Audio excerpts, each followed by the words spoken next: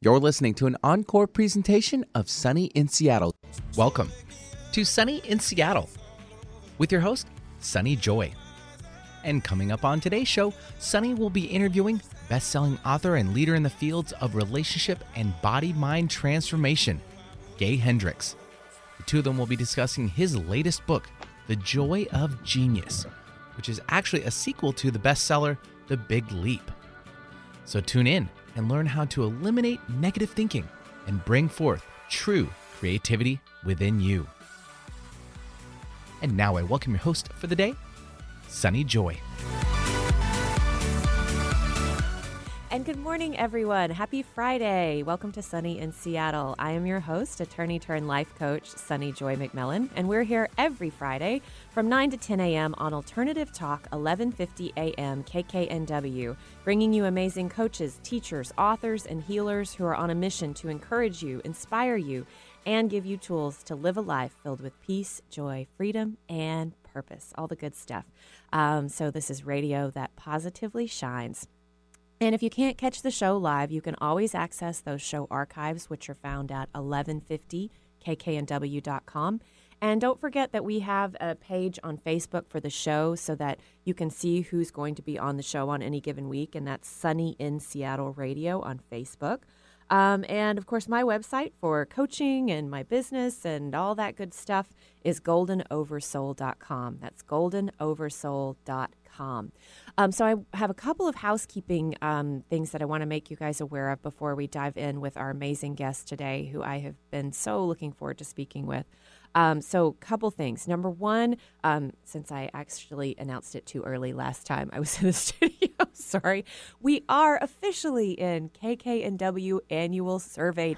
So it is live. So if you go to 1150kknw.com and fill out that 2018 KKNW listener survey, you will be entered to win a round-trip passage on the Victoria Clipper to Victoria, BC, plus a $100 gift certificate to Schwartz Brothers Restaurants.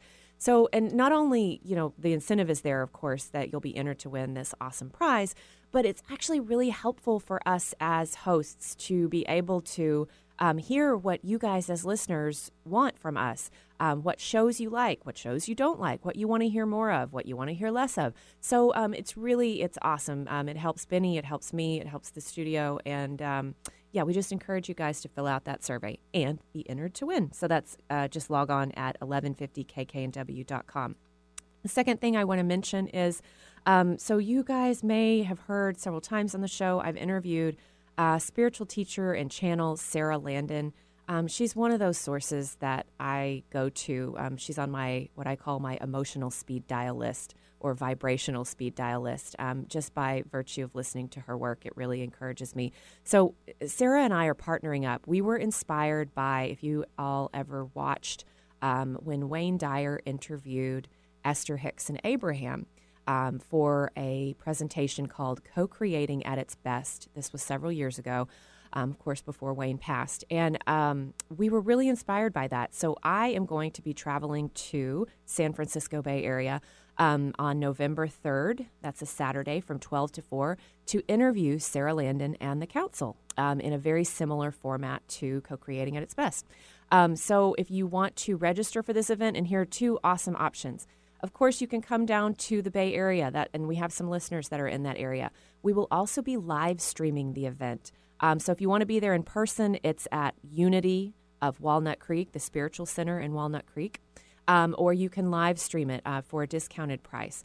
And that you can register and find out more just by going to sarahlandon.com.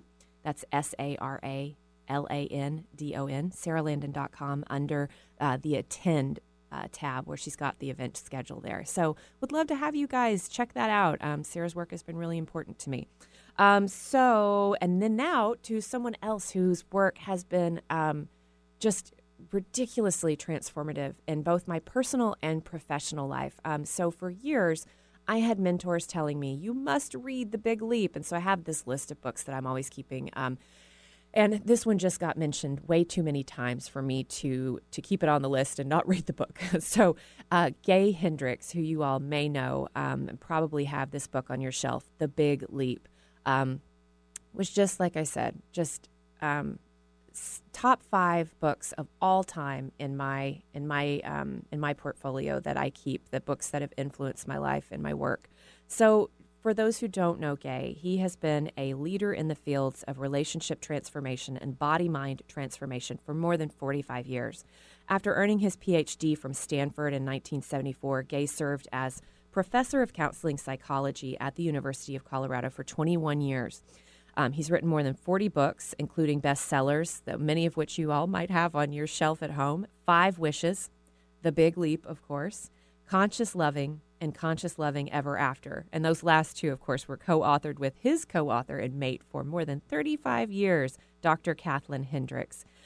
He is also a mystery novelist with a series of 5 books featuring the Tibetan Buddhist private detective Tenzing Norbu, as well as a new mystery series featuring a Victorian-era London detective, Sir Errol Hyde. And, of course, the book we're here to discuss today, his latest book, The Joy of Genius, shows how to eliminate negative thinking and bring forth true creativity. Gay has appeared on more than 500 radio and television shows, including some you might recognize, like Oprah, CNN, CNBC, 48 Hours, and others. And the website to go to find out more about Gay, about the book, is Hendricks.com. That's Hendricks.com, Hendricks. Gay, welcome back to Sunny in Seattle. Thank you so much, Sunny. It's great to be back with you again. Yes, well, so I, of course, have mentioned The Big Leap as being incredibly transformative, and I'm sure many of our listeners own the book, have read the book.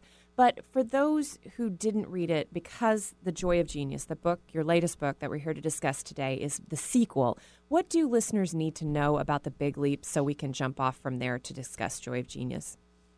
Yes, well, The Big Leap is about 2 big problems that human beings have, and it's really 2 big ideas that people really need to know in order to make the most of their potential. The first big idea that's in The Big Leap is something that I noticed in myself, first of all, and then when I started applying it to my clients and looking at a lot of my clients, I began to realize that it's more of a universal problem. And now, after 30-some trips around the world, I can definitely tell you it's a universal problem that human beings have. I call it the upper limit problem. And the upper limit problem is the tendency to sabotage ourselves when things start going better. And so, for example, if you begin to make more money or you begin to experience more love in your life, anytime you're upping the flow of energy through yourself, it's very likely to trip the upper limit problem. And if you know several things about how the upper limit problem works, you can not only eliminate the upper limit problem, but you can prevent it from keeping recurring when you hit other big things in your life. So the upper limit problem is the first big thing that I want to help people understand in The Big Leap. The second thing, back then I called it the zone of genius. Now I call it the genius spiral, because zone is kind of a limiting thing. You know, it's like a place, but the genius spiral is really where I think everybody wants to live. And what I mean by that is that so many of us spend our time doing things that, you know, maybe we're good at, but somebody else could do them just as well, or something we're really excellent at, but we're tired of doing because it doesn't call forth our full capabilities. So I talk a lot in The Big Leap about how to make that jump into your genius. And now with The Joy of Genius, what I'm showing is how to keep that process going and stabilize yourself so that you're living in the genius spiral all the time. And so those are the things that people need to know about The Big Leap. Yes, and I will say for that the upper limit problem was so tangible when I read that. And can you just give real quickly before we move on to the Joy of Genius, like some examples of how people might know their upper limiting so that they know they want to be in their zone of or their spiral of genius spiral all the time? Yes. I'll give you a recent example, and then one I was just actually seeing a news story on this morning. I had a client who was a very powerful, successful woman executive in a high-tech firm, and yet every time she would get a promotion or she would have something positive happen at work, she would almost always have a bunch of big upsets then in her marriage, her close relationships, things that was going on at home. And when we worked on that together, she realized that she had this upper limit in herself where she didn't fundamentally believe she deserved all the good things that were happening. And so when something good would happen, she would mess up in some other area of her life. So that's a common thing. Something will go better at home and will mess up at work, or something will go better at work and will mess up at home. Or another good example would be an athlete who's operating at a very high level, but then breaks through to a new level and immediately injures themselves. So it's always something that our unconscious mind causes us to do. And one of the things, I just saw a news story this morning about there's a big lottery going on right now, and they were talking about some of the things that happened to lottery winners in the past. And it's kind of a stunning thing that a very large percentage of people who win big money in the lottery they end up broke within a few years or worse off than they were before. And in one dramatic example, this one fellow that won a huge amount of money at the lottery, all of these things, the money caused all sorts of problems, like one family member who ended up getting addicted to drugs. And then the guy himself, the actual lottery winner, got robbed of more than $500,000 that was in his pockets at a strip club. And so, so just having this big influx of energy into their lives tripped old switches in them that caused them to sabotage themselves. And the big leap shows you what's underneath the upper limit problem so that you don't have to go through that anymore. Yes. And so the idea is we want to be in that genius spiral, and the Joy of Genius is all about helping us stay in that place. But I'm curious, I have a lot of people that come through my office, and they really want to find that genius place. They want to know what their genius is. And how do you advise folks? How do we know what our personal genius is? Yes, well, we've evolved a lot of ways of helping people do that in our seminars and in my office here. But let me give you one example that we can do right now on the radio. Awesome.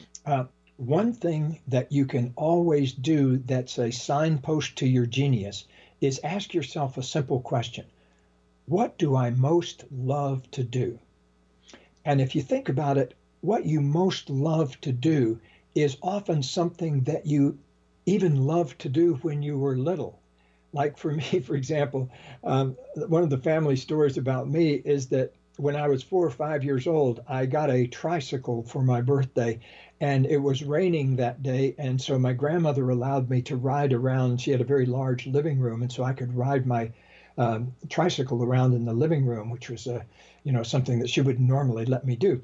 But what I did right away was I set up a box, a cardboard box, in one corner of the room, and I had my granddad help me write a title on the door that said "Problems." And the idea was I would commute on my tricycle to my box, and I would sit in my box, and people were supposed to come and tell me their problems.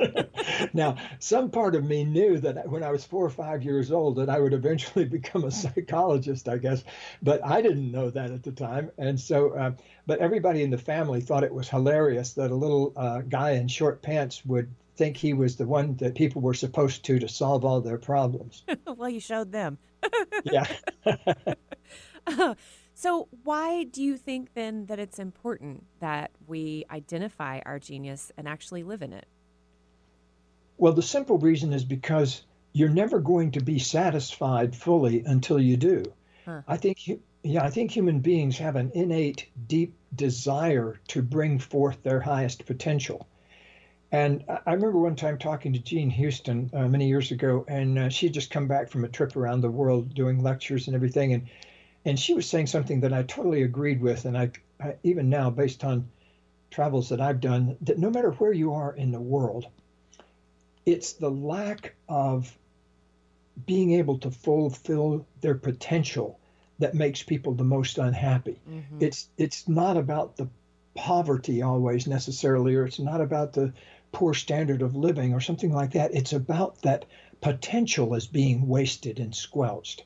And I firmly believe that we have all of the potential we need, all of the genius creativity we need to transform every problem on earth if we all get in the business of opening up to that genius on a regular basis. And here, when people come here to work with us, we start small. We ask people just to go in a room quietly by themselves for 10 minutes and spend that time wondering about what their genius really is. We actually will give them some sentences to work with. I put some of these in the Joy of Genius that you can actually use them verbatim, like just say to yourself, what is my genius? Or, what do I love to do? Or, what about my work brings me the greatest satisfaction per the amount of time I spend doing it? And here's the thing, Sonny, that we found. I used to do a lot of on-site consulting in high-tech firms. In fact, I've been to Seattle many of times, to Amazon and other places there, and down to Austin to consult at Dell Computer. And I would be working with their high-level executives. And even the highest level executives can often find things that they're upper limiting themselves about. And these are people that are operating at really high, big levels.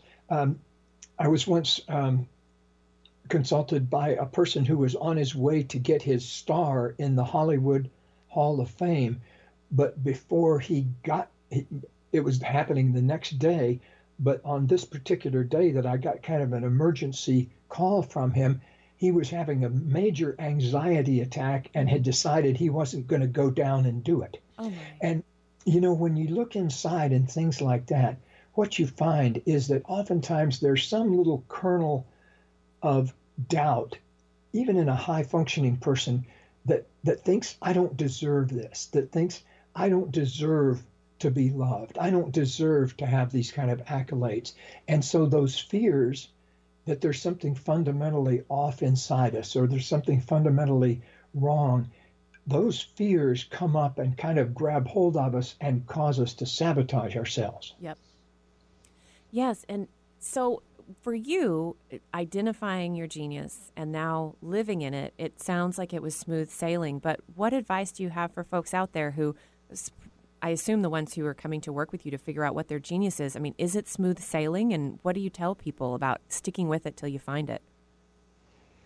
Well, yeah, it's never going to be smooth sailing on planet Earth, because on planet Earth, the winds shift about every 10 seconds. And one of the things we say around here is if you don't consciously blow up your life about every 10 years, somebody will do it for you. And that's awesome.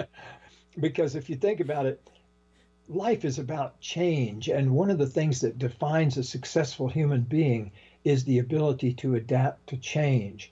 And it's like dancing on running water. It's a challenge no matter who you are and where you live on this planet. But it doesn't have to be rough, because if you learn some basic rules of surfing and sailing on your genius, then you don't have to fall into the water quite so much. And so here's one of the big lessons that we help people learn.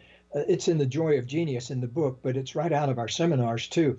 It's, by the way, I tried to write the Joy of Genius just like you were sitting across from me in my office. And so it's a kind of a face-to-face, in your ear, close, intimate encounter with your potential. And so the way we do in our live seminars is we ask people to make a commitment. And here's the thing. Real change doesn't begin to take place until a person makes a heartfelt commitment. Yeah. I've known lots of people who have had success in 12-step groups, and they uniformly tell me that the magic moment was the moment they stood up there for the first time and said out loud, "Hi, my name's John," or "My name's Mary, and I'm an alcoholic," or "My name's Jack, and I'm a drug addict," or "My name's Jan, and I have a gambling problem." So it's the act of calling something, admitting something to yourself, and then making a heartfelt new commitment. Yeah. So underneath every positive change you're ever going to make in your life is a heartfelt commitment to change. And so with genius, it's exactly the same thing. Start with a simple commitment, something like I give him in The Joy of Genius, but let me just tell you one right now. A simple commitment would be, I commit to bringing forth my true creativity or my true genius, no matter what it takes.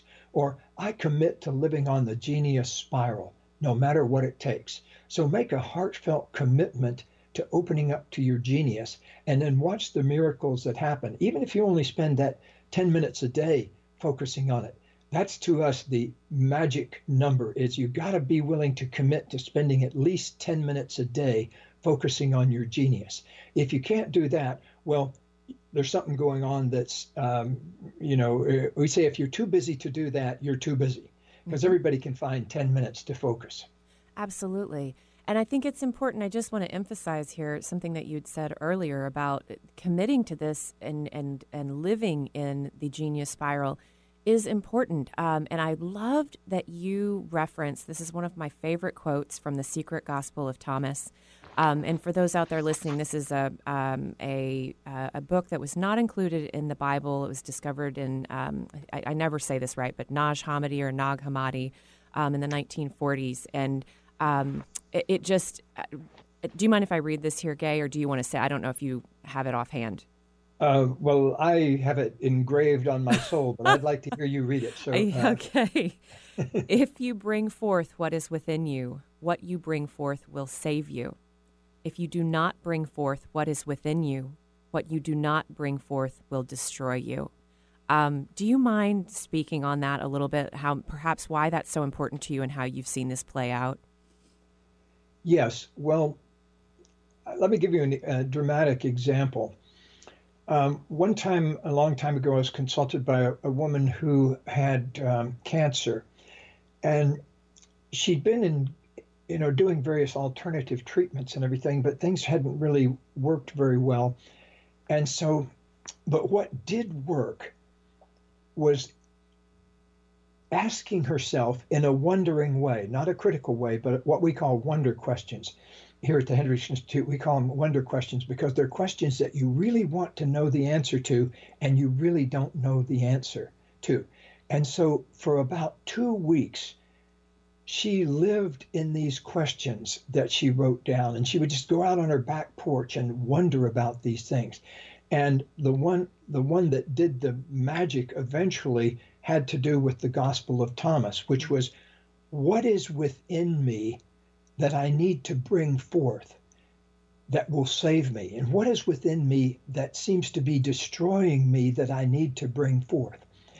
And it took about 2 straight weeks of just wondering about that and not coming up with any answers. And at one point, though, she was sitting on her back steps of her house, just wondering about all of this. And she was overcome with this tremendous rush of emotion inside that had to do with a sexual molestation a long time ago that she had completely blotted out of her mind. And so for some reason, it had been down in there kind of eating at her for so many years, and she had never really gotten to it. And so that's the beauty of wonder, Sonny. It's such a powerful treatment because when you begin to wonder about something, it puts you into a new altered state of consciousness that's very different than, say, criticizing yourself for it or trying to fix it or any of the other states of consciousness that are about trying to get rid of something.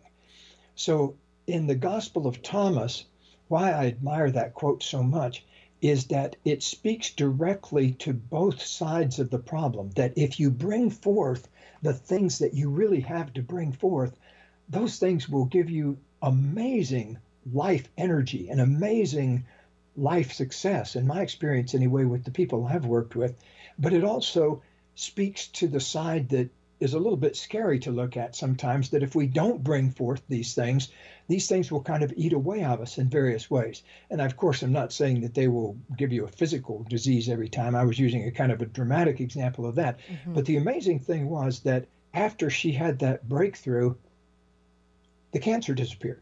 And so I've kind of lived in a steady diet of those kind of miracles for many years. So I don't take them as, I take them more for granted now. But when I first started to see them and hear about them 30 years or so ago, when I first thought up the ideas in the Big Leap, the astonishment that I would experience when someone would come up to me and say, "Oh, by the way, that problem with my employer cleared up," or by the way, I forgot to tell you this, but that my allergies went away.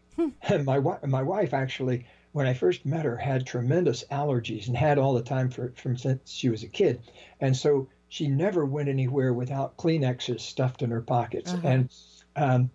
But when she started doing this work we've evolved in the Big Leap and in Conscious Loving, lo and behold, her allergies disappeared. And so she hasn't had a sniffle now in a long time. So I think all sorts of miracles are possible on the physical level, emotional level, and certainly on the financial level and success areas of life, if we can begin to clear up these upper limit issues and begin to live more on the genius spiral. Absolutely. And we're right at the time when we can be taking our break for the show. But I did just want to emphasize one of my questions that I'd had for you, Gay, was, you describe a lot the connection between mind and body when it comes to our emotions. And, many of the hands-on exercises ask the reader in the book to focus on breathing and physical sensations in the body. And so would you say that mind-body or that body-mind connection is pretty important when talking about genius? It is incredibly important because the thinking part of the mind is really only about the size of a quarter or a 50-cent piece up on the left side of your, what we usually think of as logical, rational thinking is a very small part of us. Whereas you consider like the common example of what the brain looks like is it's about the size of a grapefruit and a 3.5-pound grapefruit. And so the thinking part of the mind is about the size of the rind of the grapefruit, whereas the physical and the emotional and the body part of the mind is about the size of the juicy part of the grapefruit. So we've got to get down into the juicy part of ourselves to really understand ourselves completely. Absolutely. Yeah, I think I heard a statistic once that we process, the verbal part of the mind processes about 40 bits of information per second, whereas the nonverbal, the part that's our senses and all of the emotions and what you're talking about, the physicality, processes about 11 million bits of information per second. And I'm going to have to check that. I think that was from Dr. Martha Beck. But anyway, that just blew my mind. And I thought, wow, of course we need to be focusing on the juicy part. Absolutely. Yeah. Well, it's really important because most of us live in our bodies in the sense that we depend greatly on the information in our bodies. Thank goodness, too. Our bodies are so wise. Like last night, I got 6 or 7 hours of sleep, and I never had to wake up in the middle of the night and say to my heart, keep beating, keep beating, keep beating. Right. I'm here for you. Keep beating. Or I never had to say to my lungs 20,000 times a day, keep breathing, keep breathing. Exactly. Well, on that note, we'll take our break. So you are listening to Sunny in Seattle. I'm your host, Sunny Joy. I'm joined today by author and psychologist, and he's been around the world spreading good news around transcending our upper limits and living in our genius spiral, Gay Hendricks. And the book that we're discussing today is The Joy of Genius, and we will continue that conversation when we get back in just a few. The preceding audio was via a Skype call. Are you ready to get unstuck from a bad marriage and embrace your best life? If you're anything like me, you may have spent years creating a life that looks pretty good on paper. There's just one problem. Your marriage is unhappy and unfulfilling, but you're too scared to trade your comfortable life for a future full of unknowns. In my new book, Unhitched, I will give you the tools you need to make the right decisions about your marriage, as well as the confidence that your future can be better and brighter than you can even imagine. I share my own very personal story, and I will guide you through a clear process that will enable you to answer the question, should I stay or should I go? It's a process that will help you tune out fears and unwanted advice, and instead tune into your own intuition and inner wisdom, as well as exit a marriage gracefully and feel secure about your future. Get ready to trade confusion and stagnation for your best life. Unhitched, unlock your courage and clarity and unstick your bad marriage. Available for pre-order today on Amazon.com. It's a great time of year to be outdoors, fishing in a local stream, splashing through a creek. We all assume these waters are safe and clean, but for most streams, no one knows for sure. That's a problem we can do something about. The Isaac Walton League of America can help us get started, from stream cleanups with friends to simple water quality tests designed for volunteers like you and me. The League has been helping community volunteers find and fix water quality problems for almost 50 years with simple tools that produce results you can use to test streams for pollution, to get your friends and neighbors involved, and to help protect streams where we enjoy the outdoors. To get started, visit iwla.org today. That's iwla.org. Sunny in Seattle, radio that positively shines. I'm Dr. Anthony Lazowitz, and this is Climate Connections. If you've noticed that torrential rainstorms are getting more common, you're right. Andreas Prine of the National Center for Atmospheric Research says the amount of rain that falls during the most intense storms is increasing all over the country. The change is most extreme in northeastern states, where we have up to 70% higher intensities of rainfall than we had 50 years ago. One of the reasons is that warmer air can hold more evaporated water. So as temperatures increase, clouds can hold more moisture, which means more water can fall in a single storm. And with more intense storms comes an increased risk of flash floods, which can threaten lives and damage property. Prine says the risks are particularly great in urban areas. That's because with more paved surfaces and less vegetation, cities have fewer areas that can absorb stormwater, so flooding is more likely. Therefore, urbanized areas have to update their infrastructure to be more prepared for flash flooding, and we have to try to limit global warming to a certain extent that the consequences don't get unmanageable. Climate Connections is produced by the Yale Center for Environmental Communication. Learn more at yaleclimateconnections.org. Notice anything different? You should. There's no other station like Alternative Talk 1150 AM. And welcome back to Sunny in Seattle. I'm your host, Sunny Joy. I'm joined today by Gay Hendricks. So many of you have probably read The Big Leap.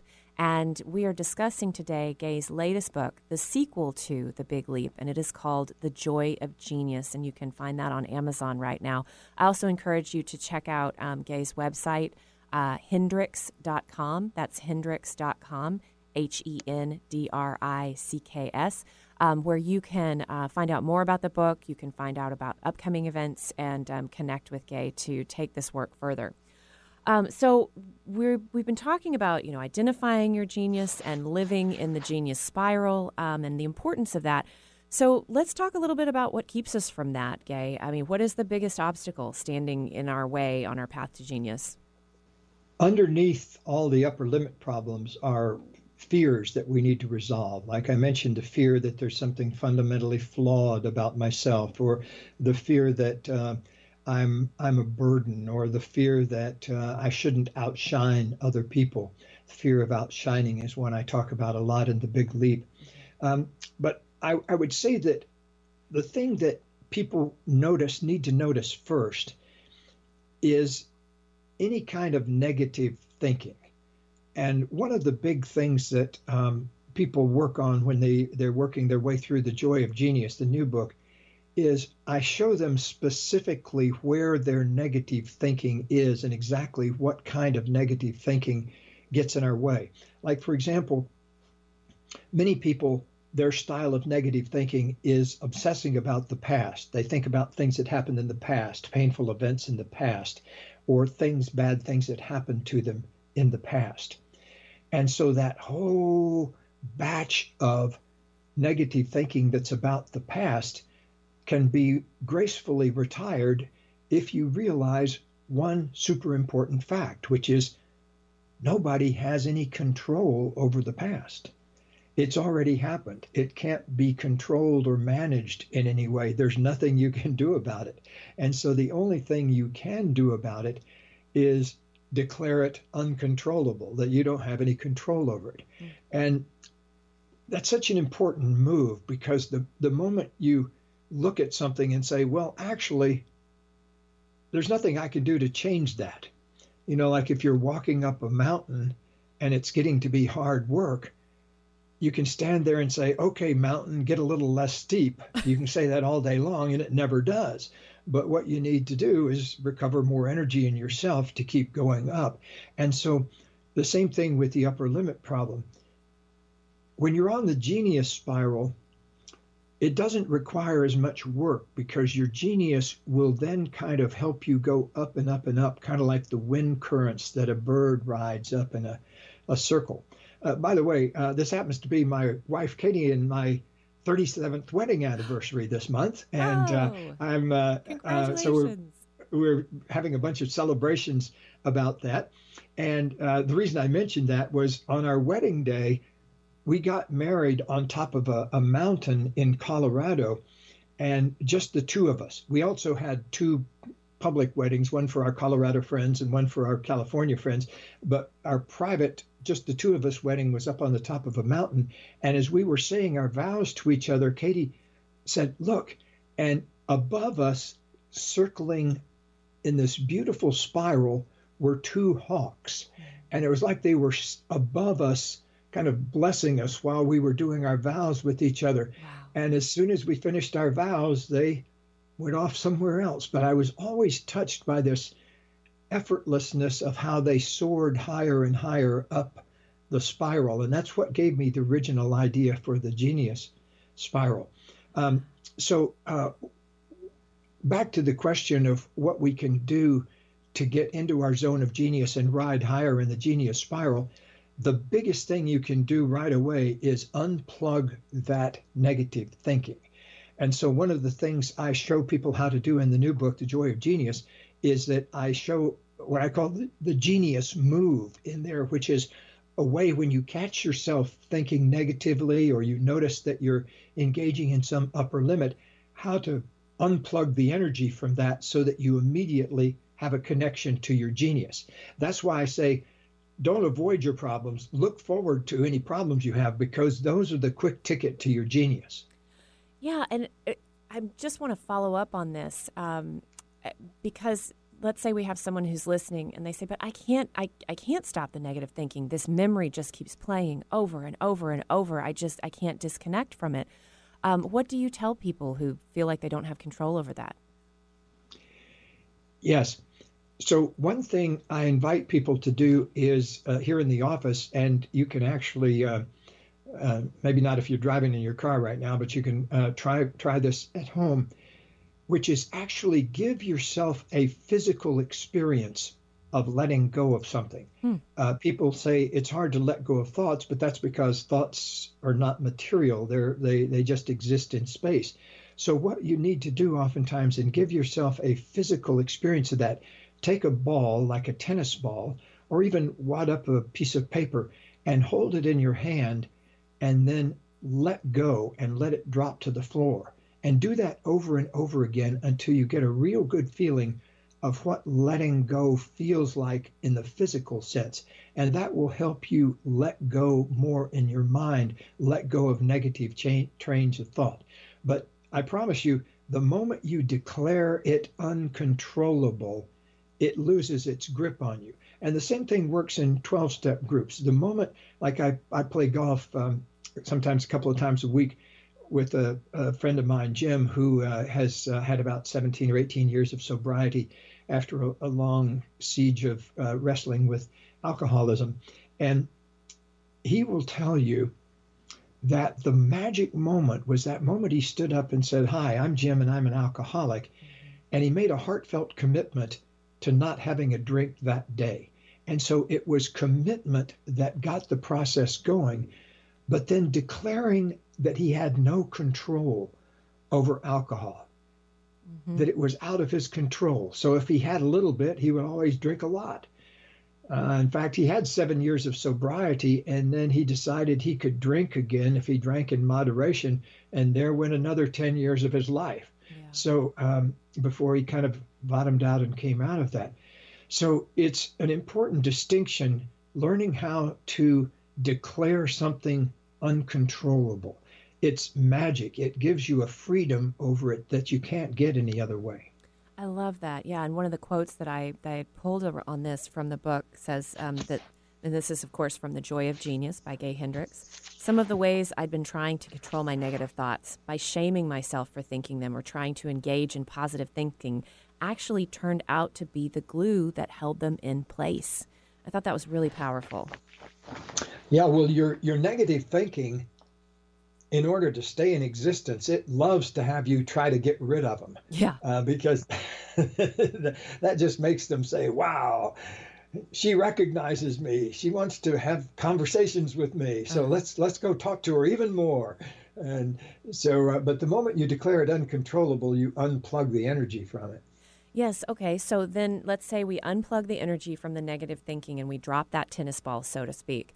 Then what happens then, Gay, in terms of going into that genius spiral? It creates a tremendous open space. The moment you unplug from your negative thinking, suddenly this vast amount of space opens up of unused mind space. And that is where your genius can come forth. That's where you can really begin to ask yourself, what is my genius and what do I most love to do? You know, in The Big Leap, I talk about the ultimate success mantra.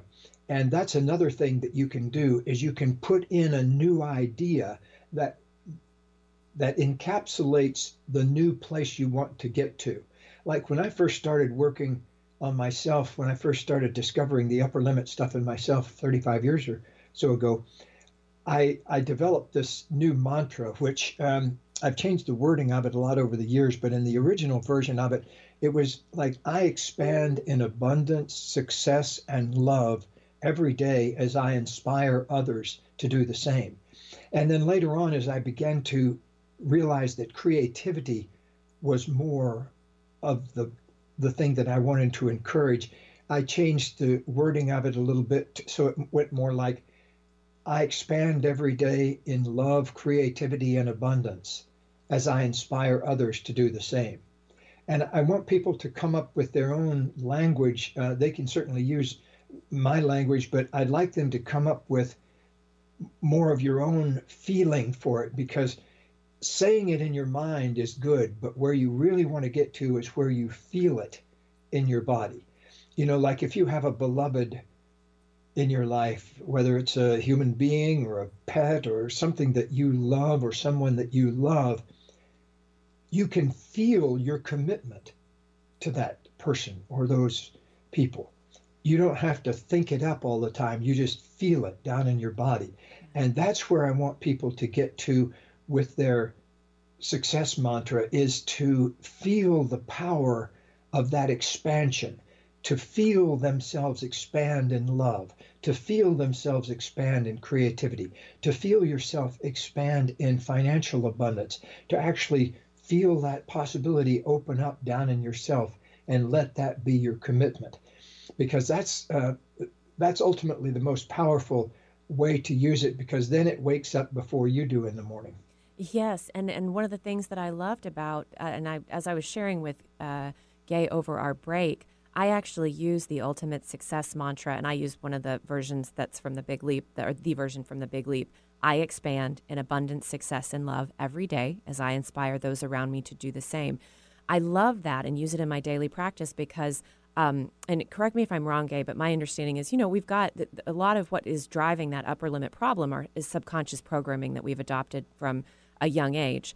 And this ultimate success mantra, whether you use it exactly as Gay has presented it or kind of tweak it as Gay suggests for yourself, but it actually unwinds that subconscious programming if we use it in the right way enough.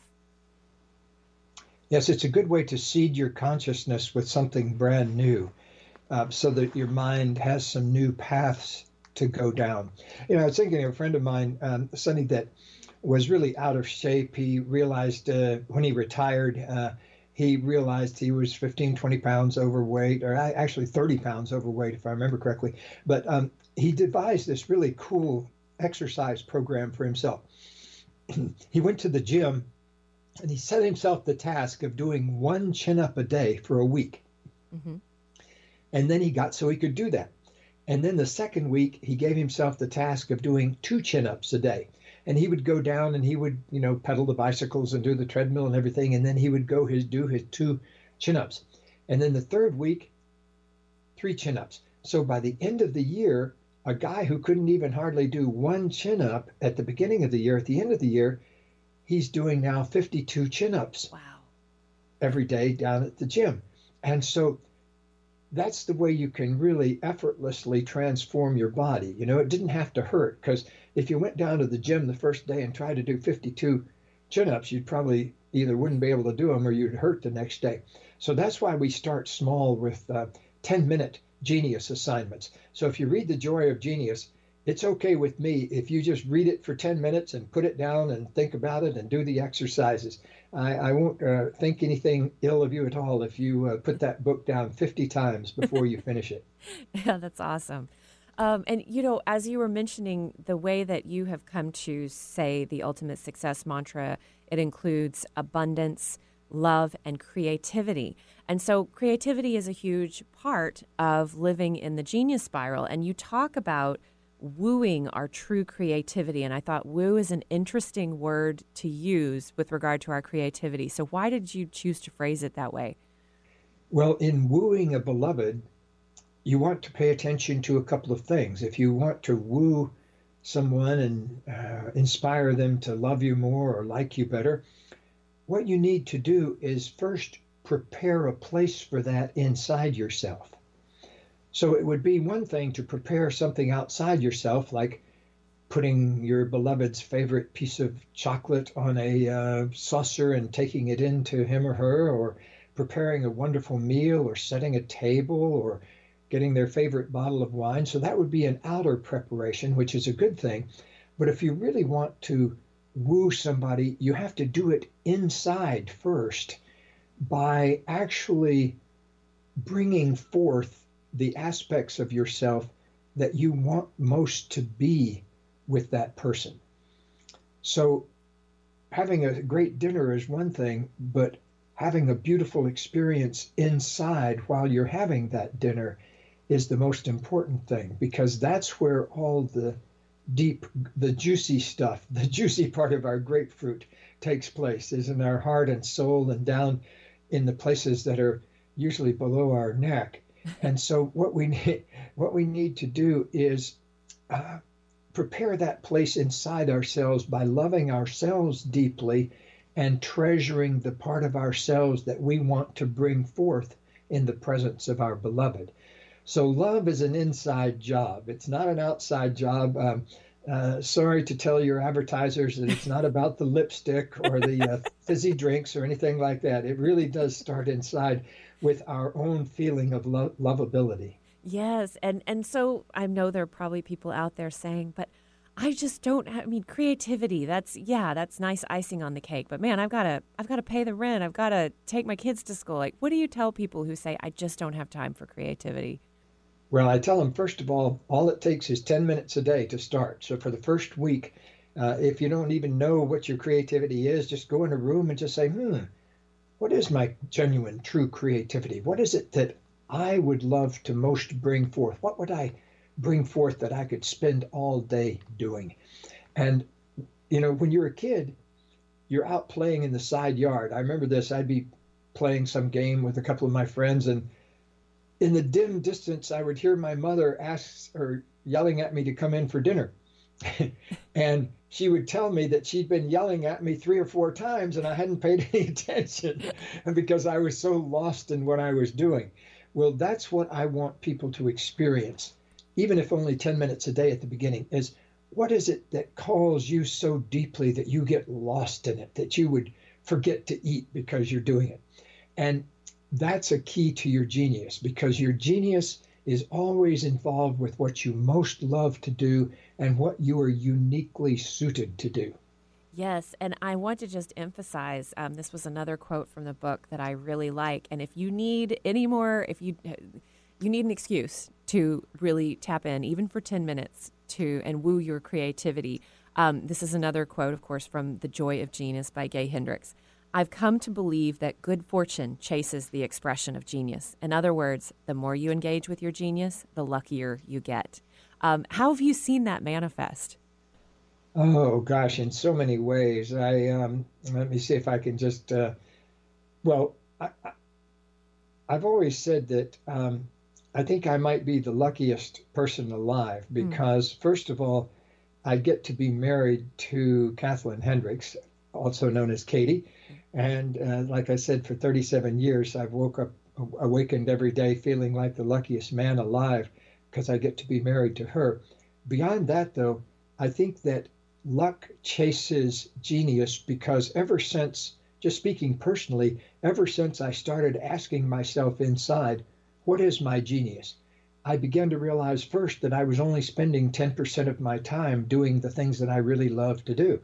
So I set the goal of doing it 30% of the time and then 50% of the time. And then it took me about 10 years to get up to where I was doing my genius 70 or 80% of the time.